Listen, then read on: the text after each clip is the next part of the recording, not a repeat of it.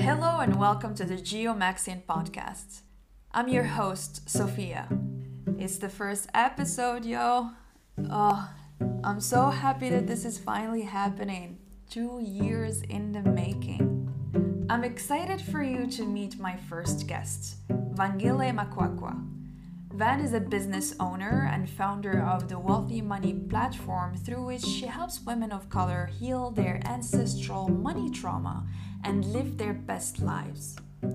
She is also the host of Property Magicians podcast, a real estate investor, an author, and a slow traveler, amongst other things. In this episode, we talk about how and why she chose to be location independent, how she lives her nomadic lifestyle, and her approach to personal coaching and business in general.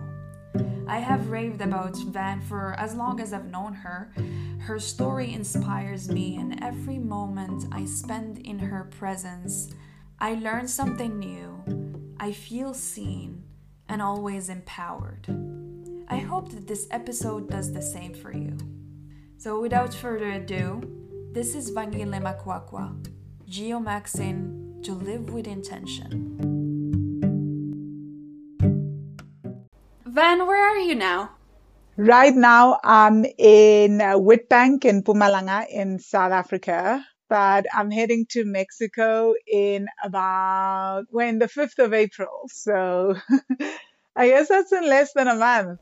You know, for me, you're the original nomad. Can you tell me more about your slow traveling journey? When did it start? When did you decide that this is the lifestyle that you want to live?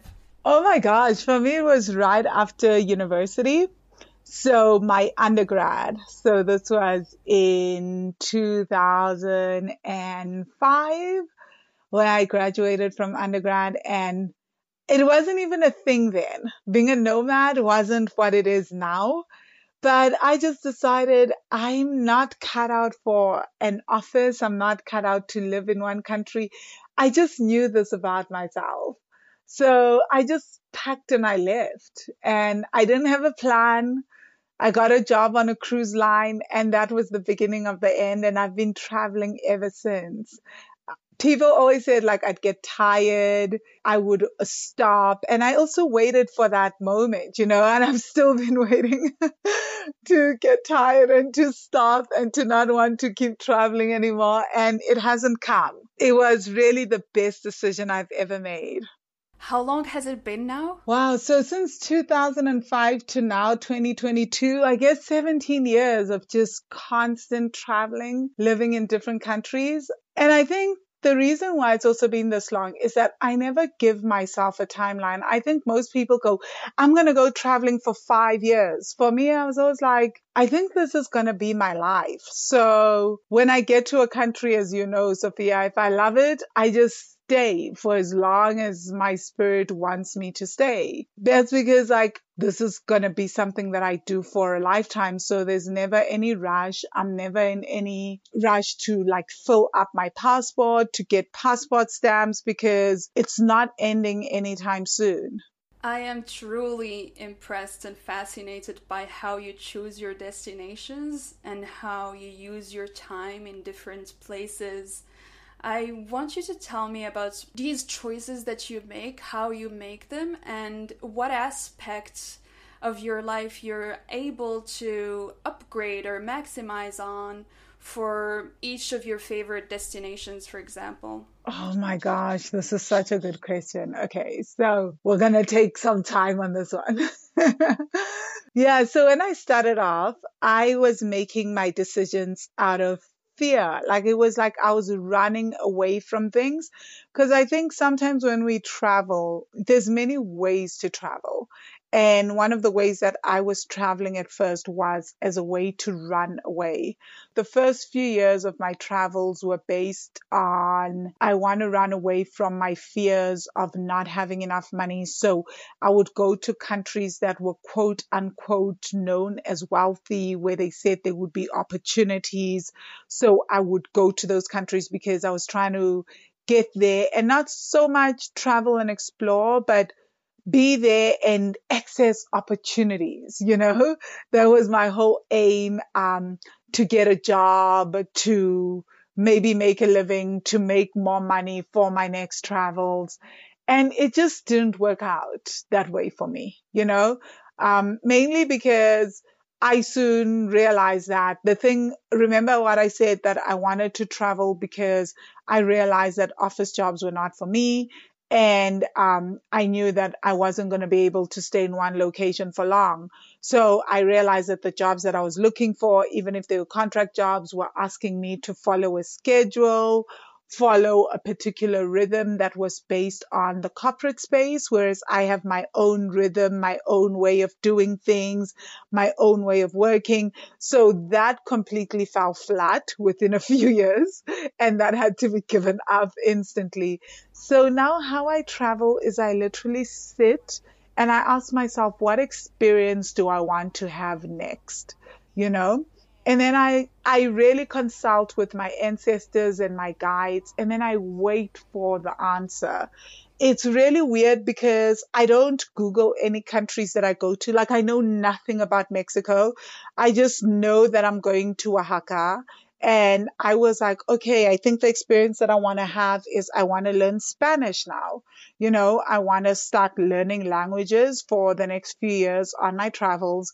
So I found some language schools that I'm going to register with, and I want to do a homestay the first 6 weeks because I don't do well just living in people's spaces. But I felt like it's a good way to, the schools also set you up with a homestay.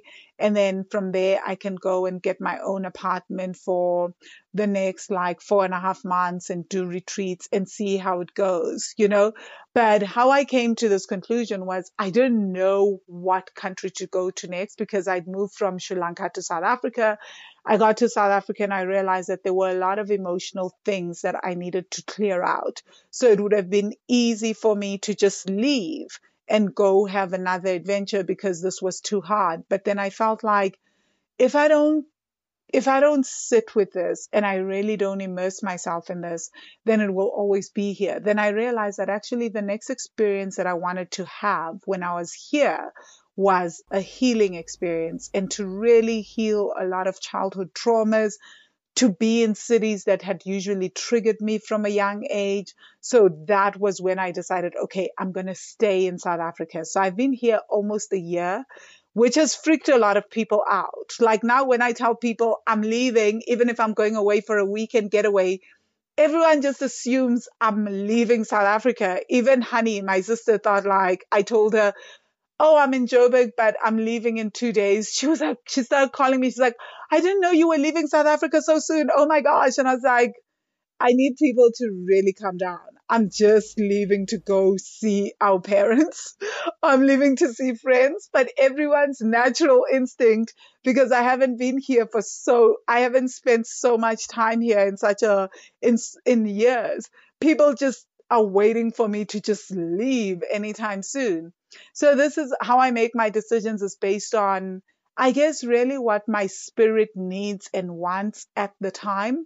So for whatever reason, my spirit, like I've had when making the decision to go to Mexico, my spirit has had this desire to think in a different language, which is really, really bizarre. But I feel like when we think and speak in different languages, because I do speak different languages and I do think in different languages at times, it completely shifts the way that we see the world. So part of me is having a desire to see the world from a different standpoint. And I feel like learning a new language right now is going to help me shift my perspective and shift the way that I'm approaching certain things. And that's why Mexico. And also, I wanted an adventure. And I guess like the other thing for me is that North America has always been such an intense experience for me. It's a continent that has always like triggered my biggest explosive shifts within. So I don't want to go to the US because that's a bit too intense for me. And whenever I've gone there, I've gotten sucked in for years. Like my spirit kind of like gets like, who I want to explore this more. And I really love Asia. So I want to be able to go back to Asia. So I'm just like, let's test out Mexico. It's also a great experience to learn a new language. And if it doesn't work out, I've already thought to myself, okay, Costa Rica, they also speak Spanish, or I should also check out Guatemala. So for now, it's a lot of my experiences, a lot of my travels are based on what does my soul need? What does my soul desire? And where can those desires be fulfilled? In what countries can those desires be fulfilled? And then I just wait for the answer, and that comes from within. Wow. You articulated perfectly the way I feel about Mexico. It's amazing to me how you give words to things all the time I meet you. It's just spot on for me too. Like, I felt like I am ready to think in another language for Oh, so long, and wow. I chose Spanish too. And I want to go to Mexico, and I'm amazed at how aligned we've been in a lot of instances. Yeah. Yeah, it's crazy. Um, I still want to go there. I can't for now, but it will happen eventually. I'm just telling myself that it's gonna happen when time is right. At least I know. At least I've made that decision. I listened to that. It feels like it's a calling. Like it's something in me, and that's how I explain it to people. It's just something that's really attracting me to that part of the world that I feel like that's exactly what I need. That's interesting about thinking in a different language, hey? Yeah. I'm curious to know about your shifts from office life to the life that you live now, because when I met you, you were the first person that opens my eyes to a different way of work that serves you. I remember how you take time in your mornings, that you don't rush yourself to jump to work right away. You take care of yourself. I think for me, you were the Mm. person that showed me that self-care or morning routines can be customized to your needs. Now it's become such a trending topic, forced on people, that that there is a set of things to do. How Mm. did you come to that conclusion? How did you realize that it's the way you want to live yourself, and how did you figure out what works for you? Oh, that's a good question. So, like I said, I've never really worked in an office or had a corporate life before because right after varsity, I left. I worked as a mining and energy analyst, but I worked part-time even in that job. So I only worked 4 hours a day. So almost every job I've had, the one time when I worked full-time was in South Korea for 8 months. And for that, like I would work from like 8:50 to 4:30, which was really, really difficult for me. I decided to try that. But every other job I've had like part-time, and I'm like every other job, like I've worked many jobs. So I actually did a calculation once and I saw that in my entire adult life, I've worked in jobs for like a total of mm, 2.5 years in my whole adult life, you know. So I don't have like vast experience, but I remember in high school for me, I struggled waking up in the morning, and I noticed, and I started getting really, really anxious. So here's what I would do. Like I started struggling with falling asleep because I would know that I have to wake up in the morning. And because mornings were so difficult for me, it was so, so stressful. And all I ever wanted to do was to finish school, because this whole thing of waking up so that you can go straight into class was so jarring to my spirit, you know? So when I started university, I would actually skip all my morning lectures. Like you would never ever find me on campus before 11 a.m. or 12 p.m. I didn't care how important the lectures were. It was just, I realized that I needed time to just go within and sit with myself. At that time, there was no, like I said, for me, I've been doing a lot of these things before they even became trends. Now people talk of morning routines. And you know, Sophia, I don't teach morning routines. I don't like these things because there's so much pressure to then do a particular thing in the mornings. So what I started doing from university onwards in my university days was to just feel what felt right for me to do at any particular time in the mornings. And here's what I started to notice is that every day was different for me, which now that I do the work I do around womb work, I'm like, of course, every day was different for me. Hello, womb work. It's like every single day my womb was going through something different. Like as a woman, I'm at a different point of my cycle every single day of my life. So obviously, I'm not going to wake up and want to journal every single day. I'm not going to wake up and feel the need to be in meditation. I'm not going to wake up and feel the need to dance every morning. I'm not going to wake up and feel the need to just be in total stillness or communicate with my ancestors every morning. Why? Because my cycle is constantly evolving as a woman, right? So, and I think one of the best things that I did for myself, and maybe because of where I was at university, you're like in your late teens, so you're not following rules, so to speak. So it becomes easier to just know yourself. I started to notice that some days I wake up with music and then I can't do anything but play music full blast for an hour and just sing along. Some days I wanted to read something so deep and profound. Some days I wanted total silence, and I would give myself 3 hours every morning to just figure myself out, which sounds like a lot to most people, but actually for me, it's just the bare minimum. It's something that even my family knows, that usually I will maybe emerge out of my room at 12 p.m. or 1 p.m. And then some days I just want to go out and talk to people, and I realize that usually when I'm in ovulation mode, I wake up and I'm just like, the first thing I do is I look through my phone and I go, hey, do you want to have breakfast? And then I want to jump out and connect with people and have breakfast with people and then come back and decompress after that. But my morning routine differs. What I can tell people is the various things that I do in the mornings, right? Which is usually, it's not consistent, in that, like, I'm not forcing myself to do this every morning, but there's a plethora of things that I then tap in and decide to do. So I'm doing my own inner work meditations from the Money Magic course. I'm doing EFT tapping. Sometimes I do breath work. Sometimes I wake up and I just do yoga all day. Like it feels like all day. My mat doesn't even get rolled up for some days because I'm always on there and I'm playing around. Um, I listen to podcasts. I sit and I just write. So some days you've seen this, Sophia, where you'll wake up and you'll see like a post that are like maybe like 3,000 words from me on my Facebook status where I've analyzed something to death.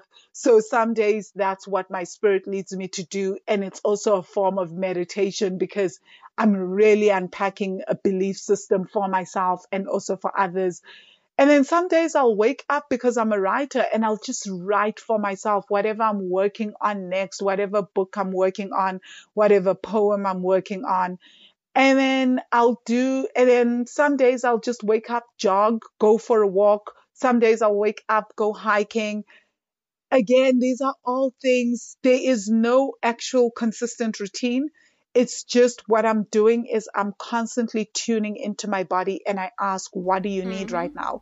To the point where I know, like I'll wake up and I'll even ask, because I love waking up to music. I'll say, what song am I feeling today? And how I'll know, so because sometimes I'll be like, oh, I forgot my period is on the way.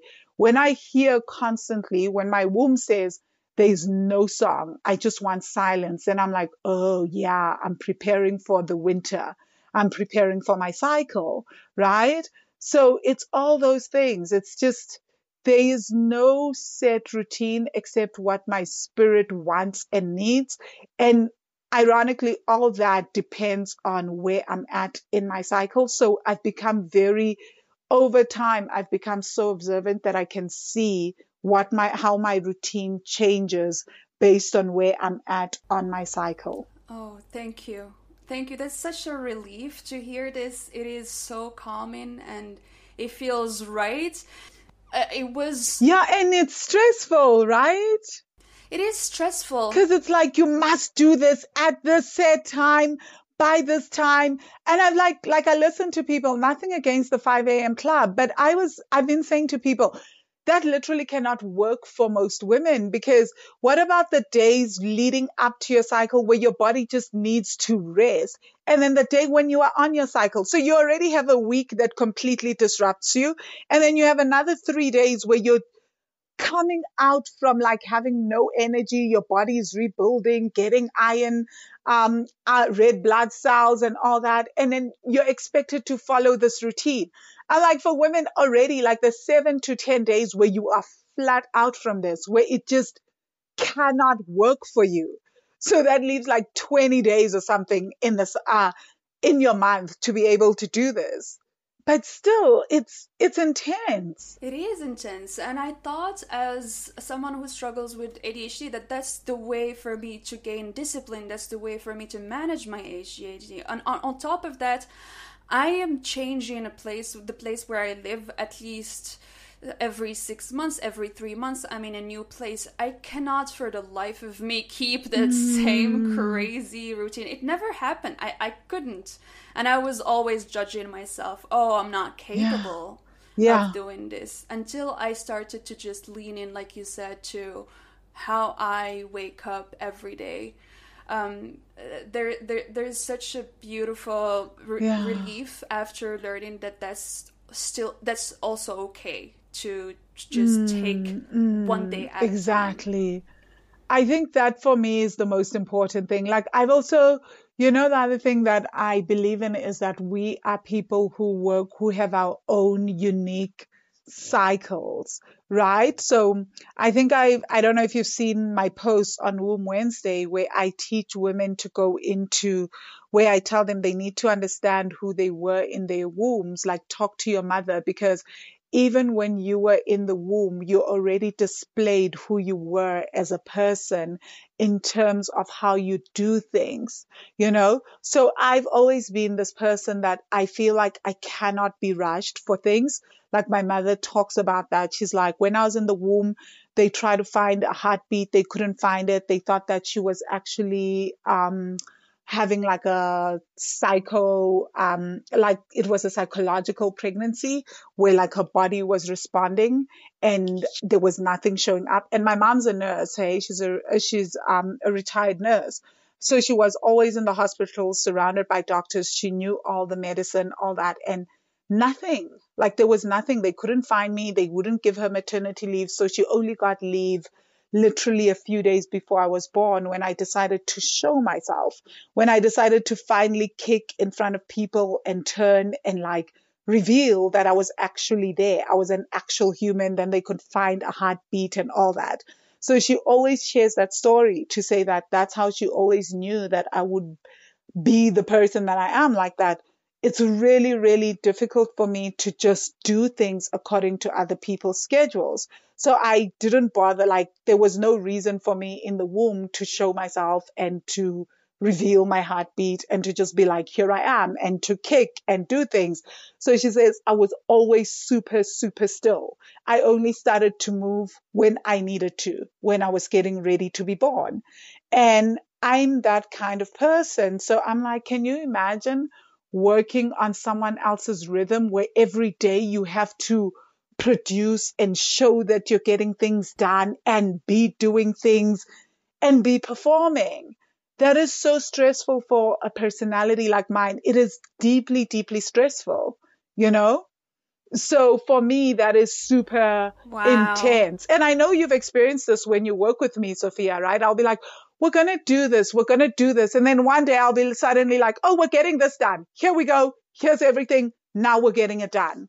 You know, they're like, this is how I operate. But now you're asking people to work on, this is what you do every morning. This is your morning routine. This is what you have to get done by this time, at this time, from this time to this time. It is so crazy. And also, can I share how for me, how I work also? So for a long time, I would think to myself that, when you have to get things done, you have to write your blog posts, you have to talk to clients, you have to follow up with clients. I used to think you do everything in your morning routine, you do your day, and then you come back and then you get your laptop and then you do work and then you set your laptop aside and then you get to relax and then you do all these things, so you have like your time blocks. And it never worked for me. I would get so frustrated because I would try the time block and I couldn't do it until one day I started to notice how I got so much done. But as I was doing everything, so sometimes in the middle of my morning routine, I will literally stop a yoga practice. I'll be like 10 minutes into yoga. I'll have a download about something and then I'll type out an entire sales email or do an entire sales page, finish that and then go back to yoga and then start again and do something else, respond to a client, remember that I have this client, come back and then do that. That's what I'm saying. Some days my yoga mat doesn't even get rolled up. By the time I'm done, I've done so much. But like I've also been doing yoga and then I've paused, I've done meditation, I've paused, I've done something else. I've gotten it all done, but it hasn't been in the way that we've been taught. And I realized that when my business started to really thrive and succeed and I was able to work with a team and scale was when I did away with that notion of from this time to this time you do this, from this time to this time you do this, from this time to this time you do this. I was just like, I just live. That's literally what I do. I just live my day and my work kind of like slots in to how I live. Like I'll have like, today, this is what I aim to do. And then like, it will like slot in wherever it slots in. And it's so bizarre for most people, right? So with my clients, obviously I have a set time to meet them. And even that's also why I did away with one-on-one coaching, because I realized that working with a set time that I have a client that I have to meet at this time was starting to feel a little stringent to me. So I introduced masterminds because I'm like, I can have one day where I do stuff to the point where like I have mastermind sessions that are like 6 hours long because I'm like, I love that. Okay, on a Sunday, I can do that. This is what I do. And I've scheduled them in different ways so they're not on the same set days. And my clients love that. They're used to that and they understand where it's coming from. So people have their schedules a year in advance, but how we do everything is working around like what feels good to me. And even when I schedule things, it's based on when is my cycle, right? Like I don't want to be doing this during the time of my cycle, So it's a lot of that has had to change for me and I'm loving it. I mean, this for me is how I'm getting work done. It's how I'm getting so much done. And I know even you've mentioned, Sophia, you're like, Van, you do a lot. So I love to be able to help. But how I'm doing all that isn't from a stringent point of view. If today I wake up and all that I can do is rest, then it's not going to get done. It's like, this is what my body needs now. But it doesn't mean that I never finish things, that projects are always left up in the air, that things are never concluded. In fact, I always conclude everything that I start. But that's because I'm working to my own rhythm. Wonderful. And I do remember how shocked I was when I was working with you. By the way, you know that you're my first client in this whole nomading experience. Yeah. And I remember one day I had my period and I was struggling and I thought, okay, this is the first time I have an intense pain in a long time.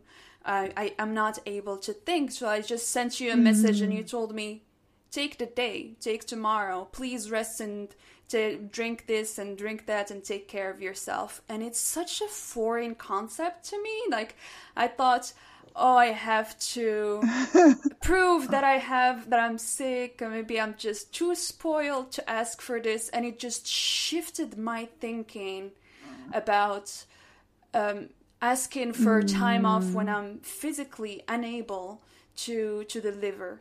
It's such a beautiful way to work. Yeah. Because after that, you have the freedom to think in your own time and just be creative in your own time and give more in your work. Yeah.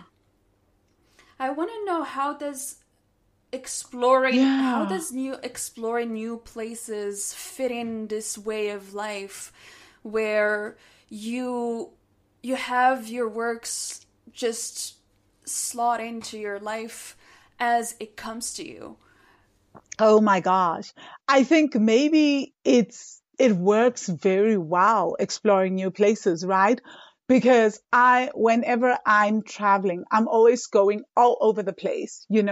I'll even post on Facebook, I'll say, "Ooh, today's a good day to have an adventure and go explore someplace new."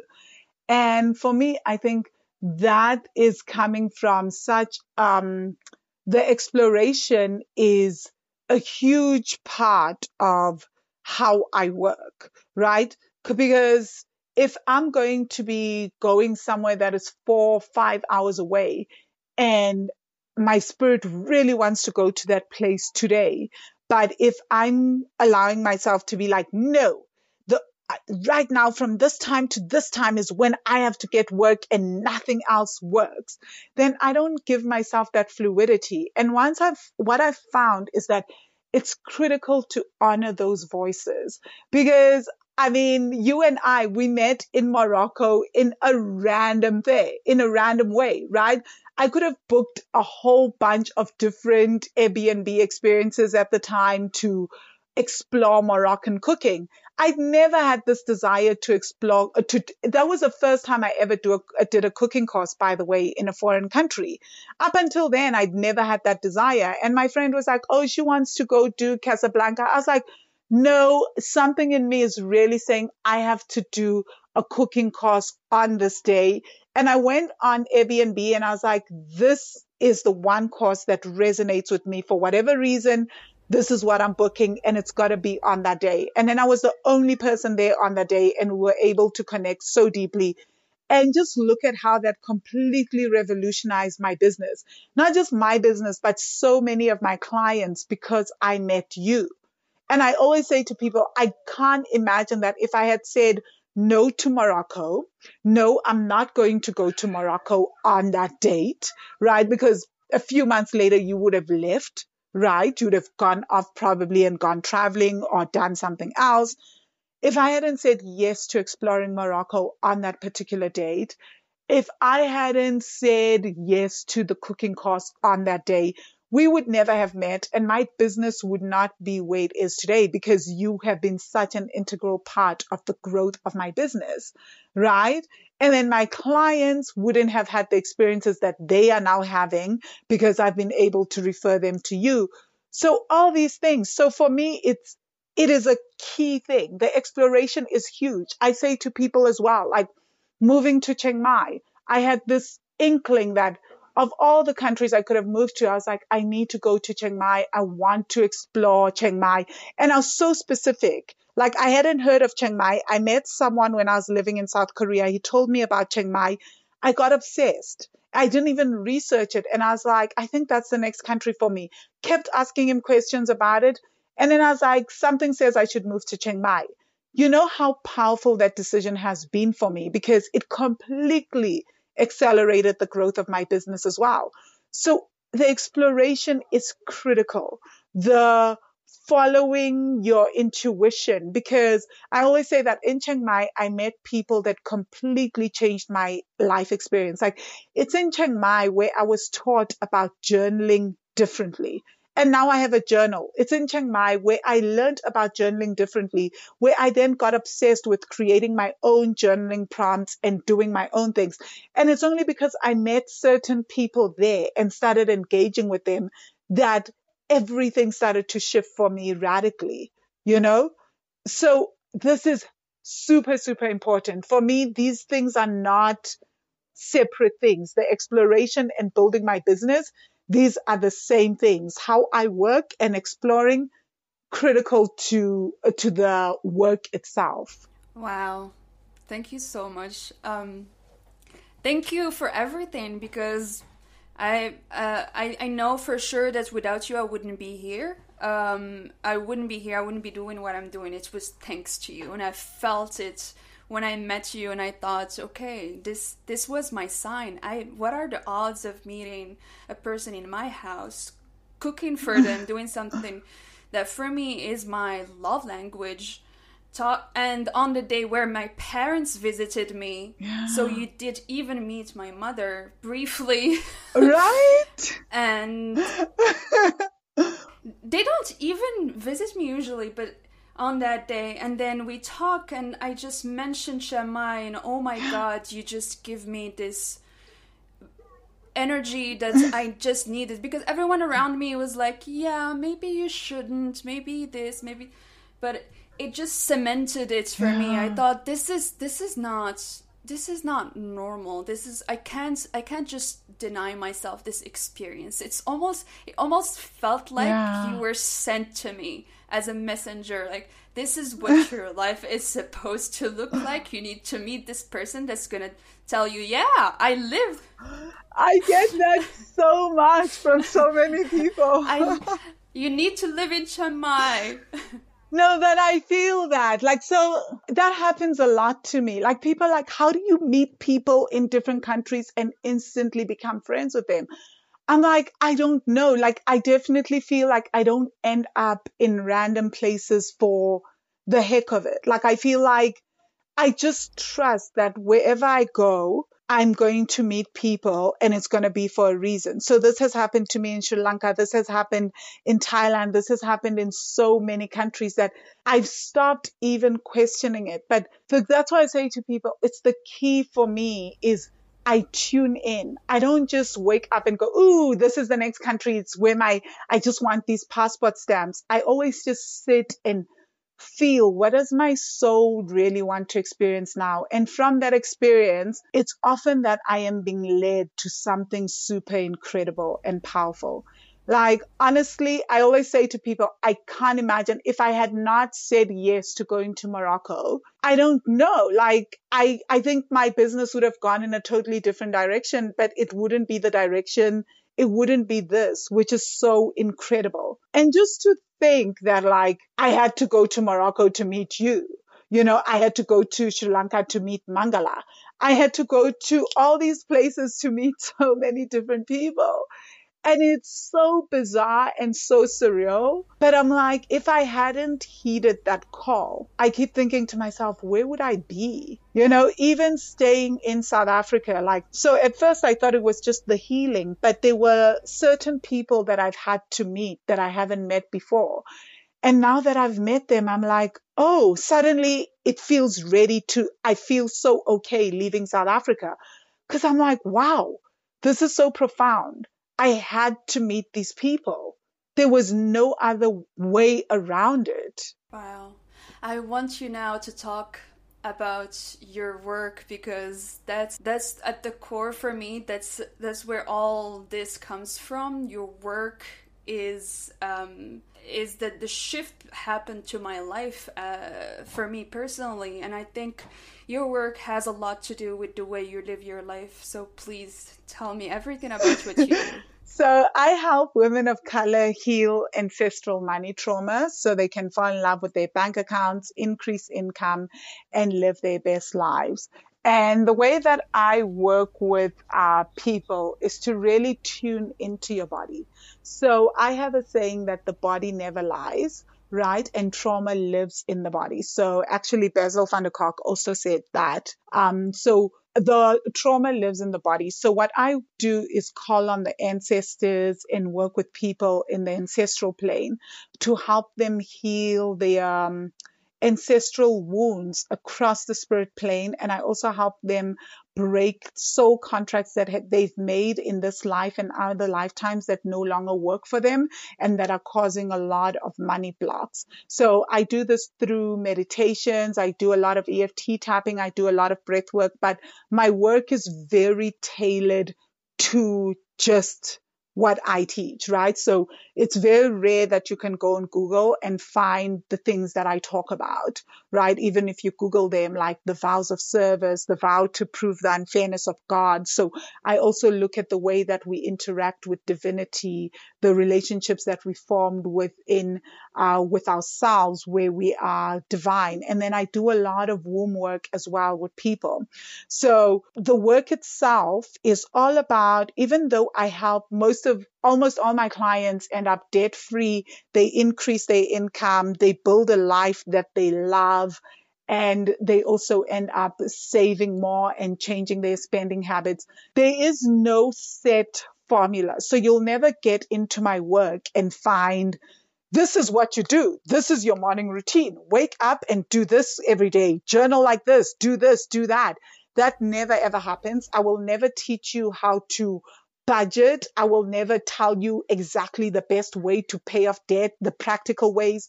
A lot of that is, as we're clearing the trauma, it's all about reconnecting with your soul, reconnecting with your spirit, so that you can do things in a way that is aligned to you. So I always tell people that what worked for me may not necessarily work for you, because we are two totally different souls. We have different past lives. We have different ancestral lineages. So what works for my ancestral bloodline may not necessarily work for your bloodline, right? So the work itself, I think where it becomes so powerful and why people experience the breakthroughs they experience and why they rave about the work, as you know, Sophia, like everyone tells everyone about my work, is precisely because everything is coming, all the practical things are coming from within you. The work is geared to help you find what works for you on a practical level, so that you build your business in a way that resonates with you. So you learn how to save in a way that is unique to you. So I'm always shocked when people share the different accounts they set up, how they save and everything. When my clients share that, I'm like, wow, that is such a good idea. I never thought of it, because we are all so radically different. And I always say to people, I believe that there are 7 billion people on this planet. There are 7 billion different ways of getting things done. And they will work for us in different ways because we are different people. But you need to understand why you're doing what you're doing, why you're employing this business strategy that you're employing.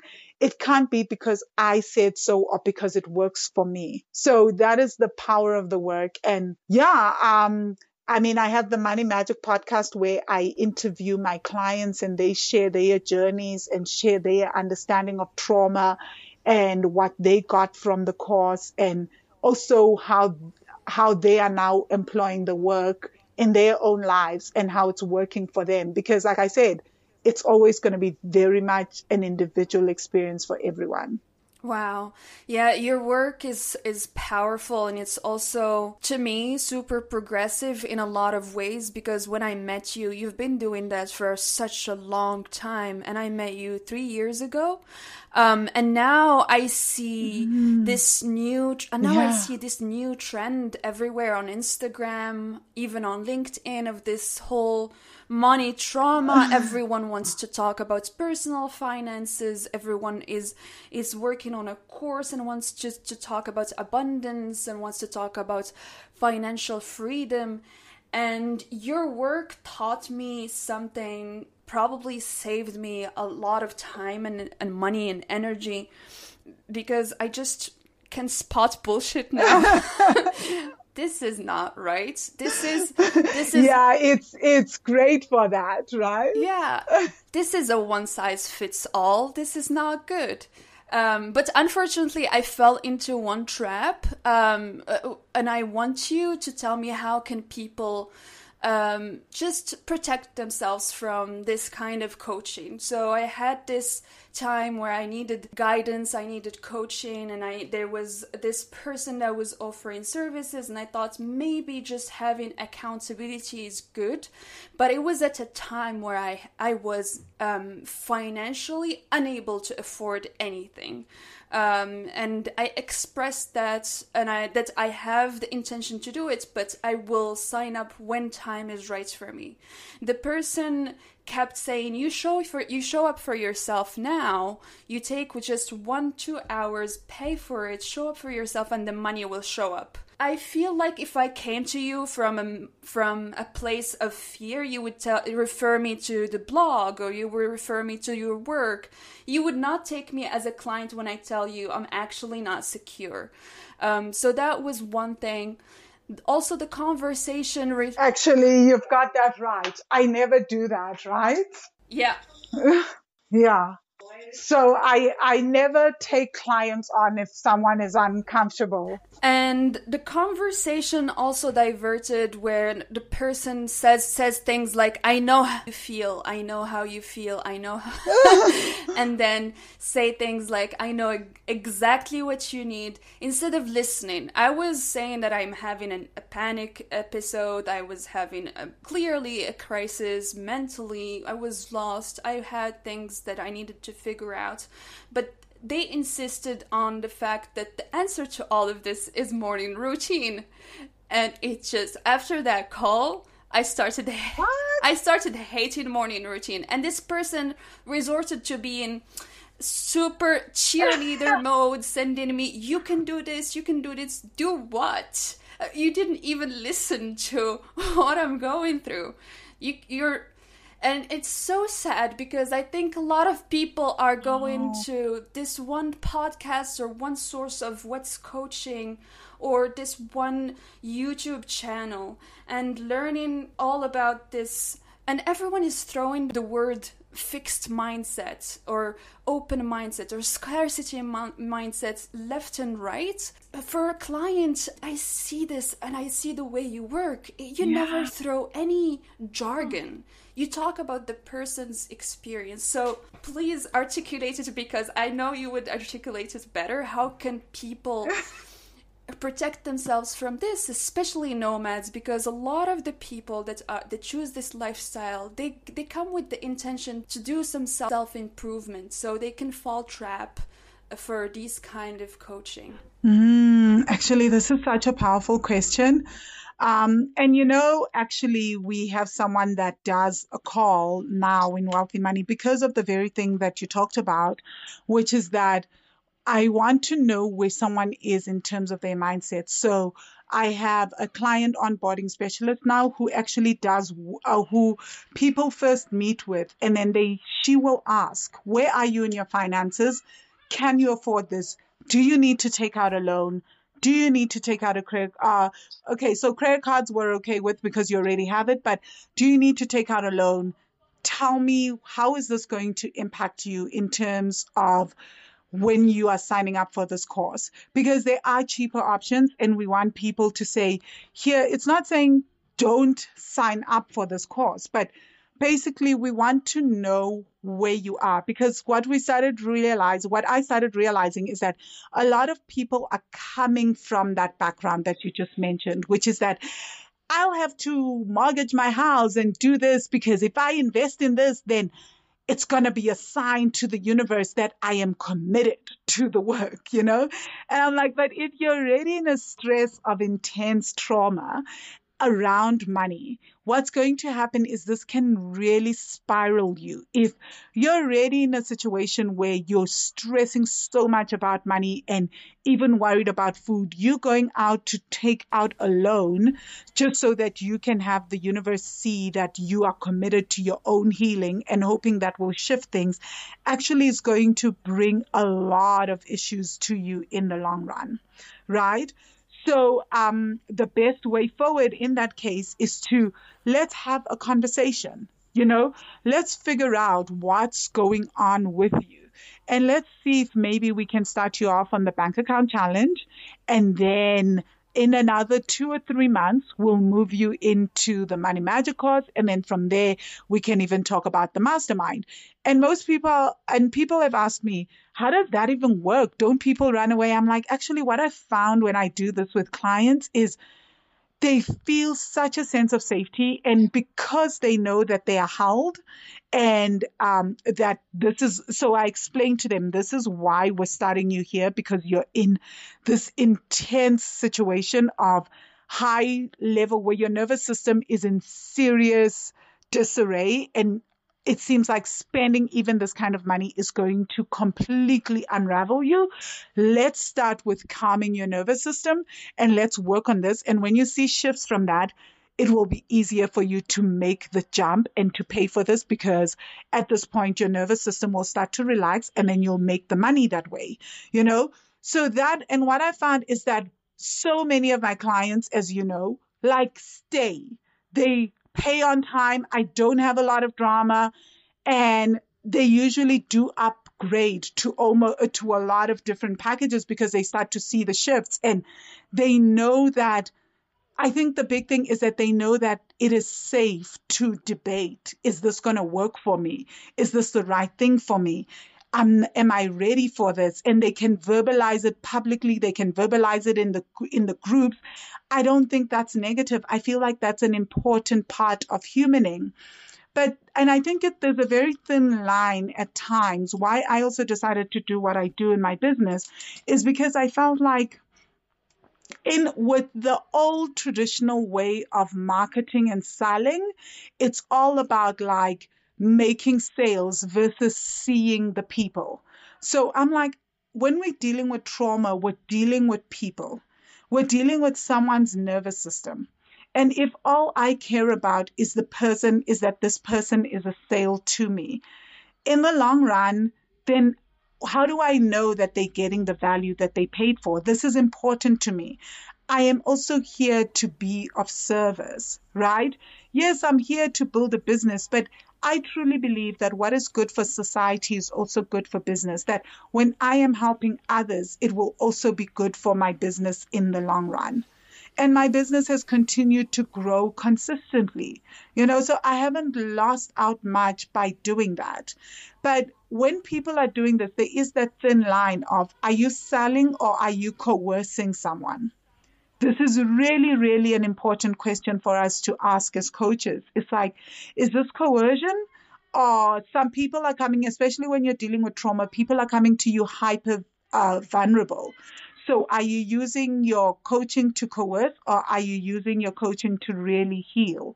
This is not a judgment, but it's for me something that I've just been very cognizant of. And this is why I operate the way I do. And I guess, Sophia, this is why you also, when you encounter this after being around this environment, you're like, ooh, this feels off. Like, I want someone that will make me feel safe, which I think is a fair ask. If someone is going to be coaching around trauma, you need to know how to make your clients feel safe. And if already from the jump, they are feeling unsafe, especially around even making the sale, it's already a sign, Something has to be, you need to make some kind of shifts there. So what I say to people, if you want to avoid this, always feel into your body. Here's the thing. In our discovery calls, we also have a rule that we don't take people's credit card details ever on the call. We send people a link, and we even encourage people to say, for me, because they sign up for the course after they've had a call with me, after they've had the call with the client onboarding specialist. And then it's all about asking them to take 24 hours to think and sit with it. People are always like, oh my God, do people ever sign up? Oh, hell yes, people often sign up. And more than anything, people feel so safe. They will reach out anytime. They'll ask questions about the next programs every time, right? Because what it is, I tell people, I say, it's not that I'm dissuading you from signing up, but it's that usually after a call, you're obviously hyped up. You're like, this is for me, all that. I want you to be in your own energy, to feel how you feel after a few hours not being in my energy. How does that yes feel in your body? How does it resonate in your body? And then sign up. Very few people say no to that sign up. People will sign up, even if it's like after 24 hours. They may sign up 3, 4, 5 days later. But that for me is also just like, what that means is then I've created and I've signed up clients that are a full-bodied yes. And when they come and they do the work, they do it fully and completely. They love it. They come in, they're part of the tribe. They just there's just a sense of safety. I never have to ask my clients to do the work, especially for online courses. Hey, are you guys not doing the work? Are you doing the work? My groups are always super busy. People are always feeding back. People are referring other people. This is the benefit of working with people that are a full-bodied yes, but also working with people that you have created, where you've created a sense of safety. Because in calls, most times what most coaches do is they create a sense of urgency. And urgency culture actually triggers people and leads to high anxiety, right? So when you create that sense of urgency and then they keep like going with the discounts, and if you do this in the next hour, you'll get a discount of X amount. Nothing wrong with that. That's all sales tactics. But I realize that I'm dealing with people that are coming from a background of trauma, and a lot of my clients are women of color. So I want to create a deep sense of safety in a world where safety is not big for them. When nobody's constantly creating a sense of safety for them. So this is why this matters for me. And I'm so happy you spoke about this because it's such a passionate thing for me. Like I've been privately passionate about it. Thank you so much. This is the most authentic way of doing business and most honest that I've ever came across. And it's just mind-blowing to me that you've been doing this for a long time. And I time and time again, I reminded that this is the way I want to work. This is the kind of businesses or product that I want to purchase because I feel safe.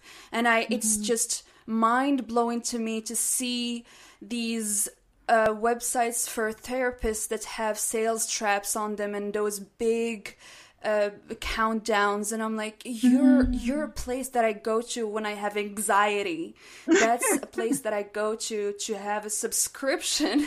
I don't need a big watch ticking on me. I don't, and it just, I fail to understand how they're not aware of that. They're supposed to be the people who care about user experience, care about the state of mind of the visitor. If I'm bombarded by pop-ups on your website, especially for us nomads, we encounter a lot of just these immense, intense hurdles of life moving around. Is just filled with heightened emotions. And you know that. Yeah. Go moving to place, meeting new people. So there is a need. And I wish there was a safe space to go to these places. But there's absolutely nothing. It looks like everyone is following some guy who told them how to do landing pages and sales traps and 97 prices. And remember last year, I tried to do that. Remember, Sophia, and you had to redo the website for me, and I was in Sri Lanka because I hired someone to do that.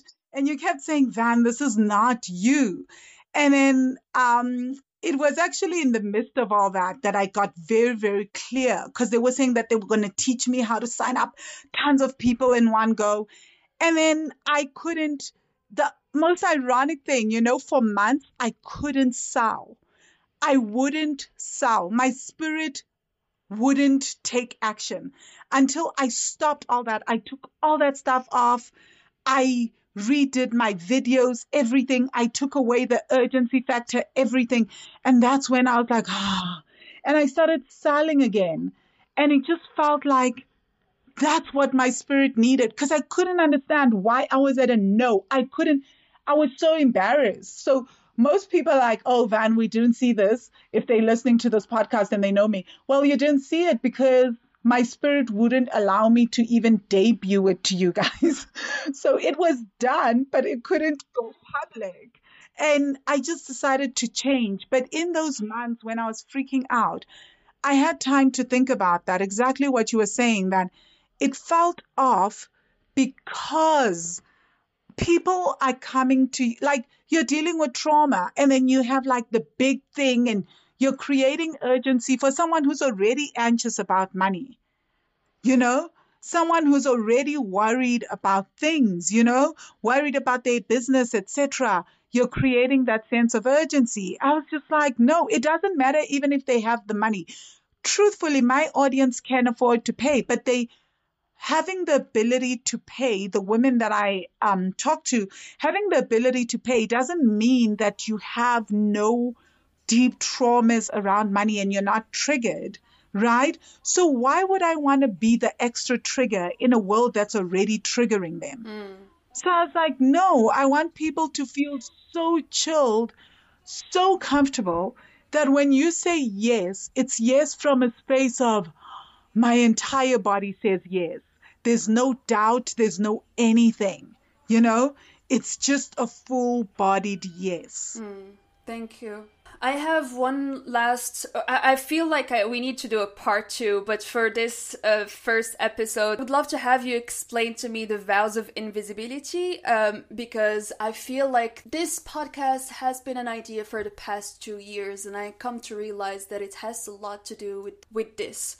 I see the way that you're open, sharing your journey with your clients, the newsletter, everything, but you never asked me for the stats or the numbers or how many people are joining the group. It's all about telling your truth. It's all unfiltered. Where does that come from, especially for women of color? This is such a good question because most people obviously think that I work with numbers, and working with me, the first thing that I talk about with everyone in my team is we don't care about the numbers. We are more focused on, we care about conversion, but even that is not a big deal. But what we care about is, I always say, is how honest are we in the work? And is this work really serving? Which again goes against so much of what I am taught, what is being taught, right?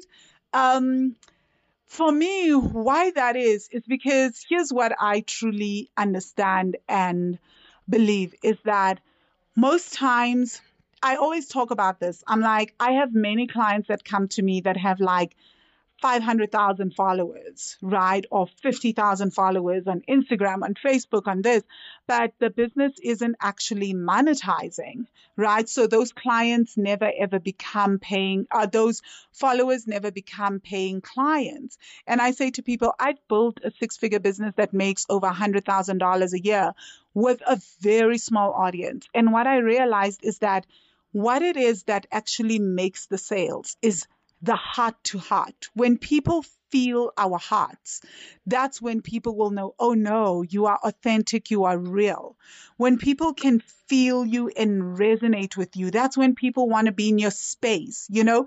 And I say this and it's not just in terms of clients. I see it also with my team, right?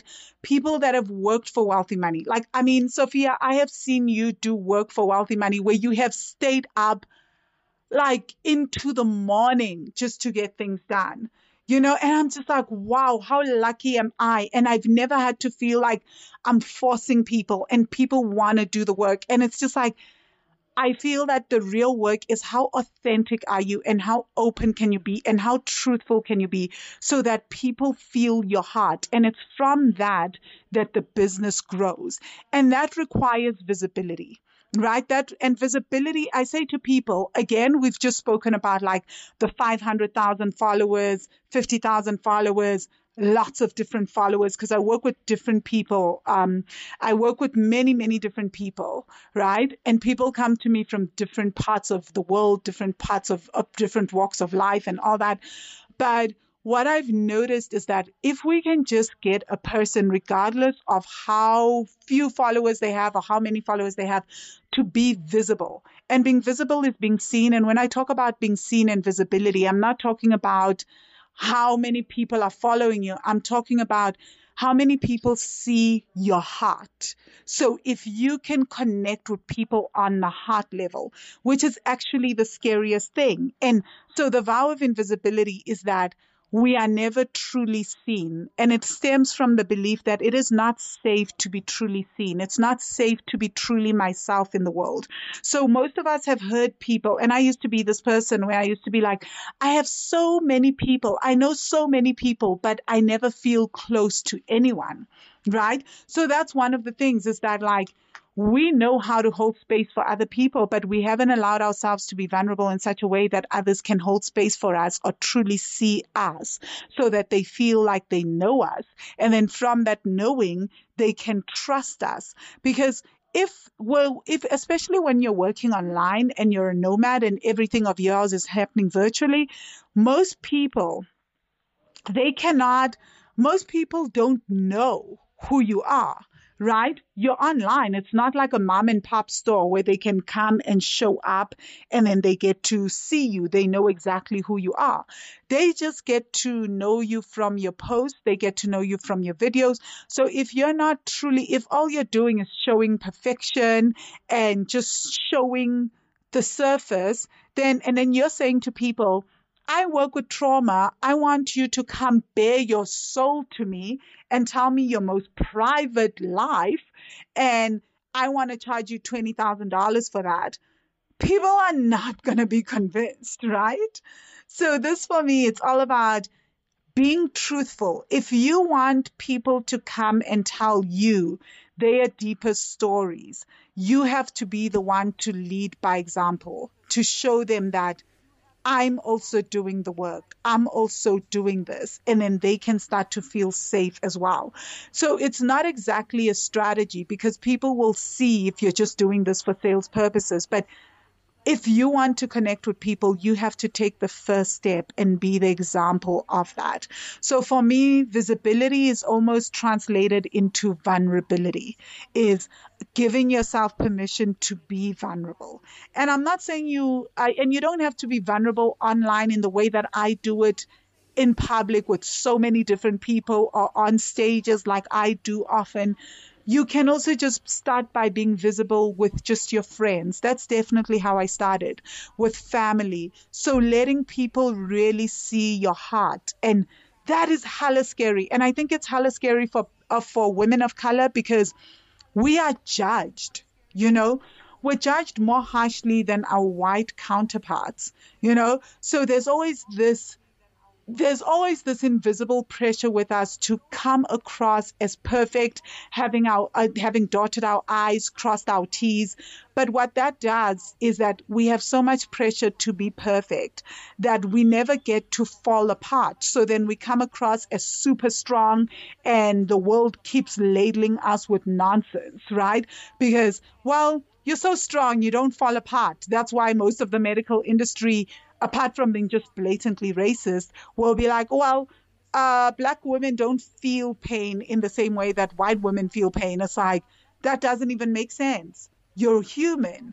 But because we've been taught to basically, hold it in and be strong, we've been giving this impression. So people don't know that we're vulnerable as well. So it's great to let others, that especially if you're in business and you're going to be holding space around whatever industry you're working in, to have them see you, to have them see what matters to you, what you value, what are some challenges that you're going through, your celebrations, your wins, your incredible breakthroughs. It's all that, because we're so scared even to show the good things, because we're scared that people will think that we're bragging, we're too much, all these things.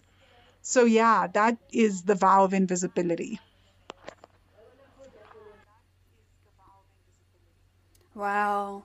What is it about bragging that we fear? I feel like a lot of the time, I even went off social media for 6 months because I thought, oh my God, this is too Instagrammable and people will think that I have a lot of money. I'm actually going through a lot. So I'm just going to disappear from the face of the earth because I don't want people to think that I'm bragging or showing off. Where does I this think that come it from? comes from the fact that we don't want to be seen as too much, right? We always want to be part of the tribe. So even right now, like I see a lot of coaches are saying, oh my gosh, they feel they're struggling with the whole idea, like with what's happening in the Ukraine. They feel like, they can't share they can't share their services. They feel like they're being judged for that. They feel like they can't brag about their victories because they're being judged for that. And I remember thinking to myself, wow, so much of Africa and the Middle East has been struggling for years, and this is the first time the West feels that. Like, oh my gosh, it's so scary to brag, you know. But that's a story for another day.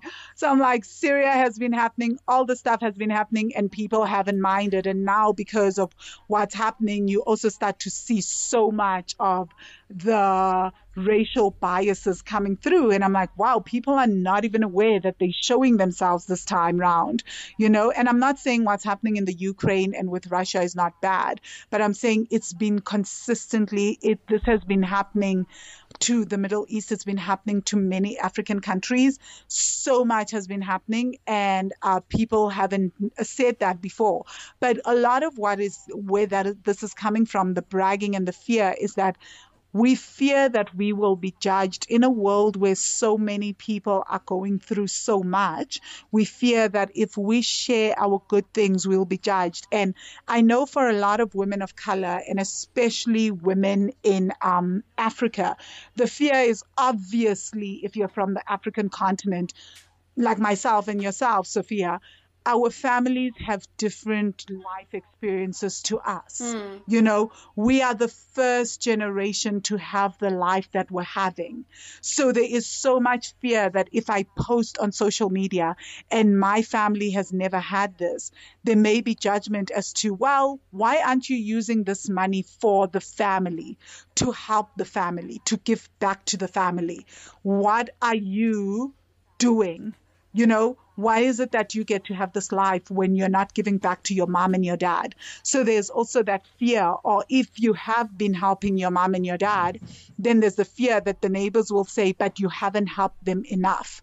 So why are you bothering to celebrate, you know?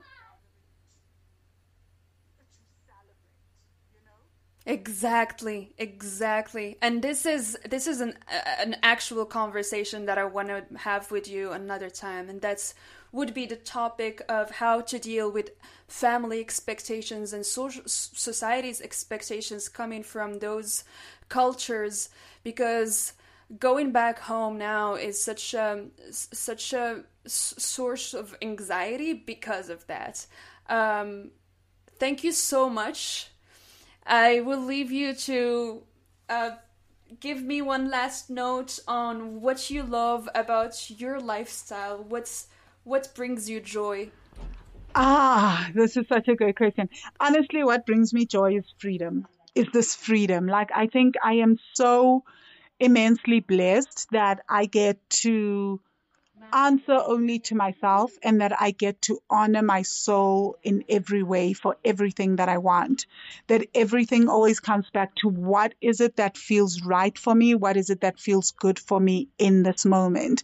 I never feel like I'm doing things that are out of alignment with my spirit. And I think that's how it also translates in my business. So to hear my clients and everyone say, wow, the way that you do business, the way you like help us understand how to do business, that there's another way other than, you know, the bro marketing style, or that we have to work nonstop, or that we have to have a particular set morning routine. That for me brings me so much joy. So just teaching people that you get to have freedom, not just in freedom of movement, but freedom in every aspect of your life, that you get to craft your life intentionally in every single way, you know? I've had a friend of mine actually recently tell me this. He was like, the one thing that I keep taking away from you is that you get to be intentional, that everything you do is very intentional, and it's very much led from what is going on within. And I'm just like, that for me, it's that this is what this lifestyle has given me. You know, it's easy to do that because I work for myself. I get to live in whatever country I want to. When I'm tired of a country and it no longer resonates with me, I get to leave. I mean, I've just said this, right? Like, even with Mexico, if I get there and I'm like, I'm not feeling it, I'll check out Costa Rica, I'll check out Guatemala, I'll check out other countries as well. So I think freedom above all else, I'm grateful for that. Thank you, Van.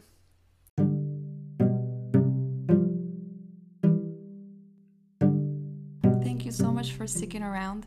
Do me a favor, send me your feedback. Let me know what you thought about this episode. And if you're feeling generous, please send this episode to someone who would find it interesting. And I hope that today you'll live your life with intention.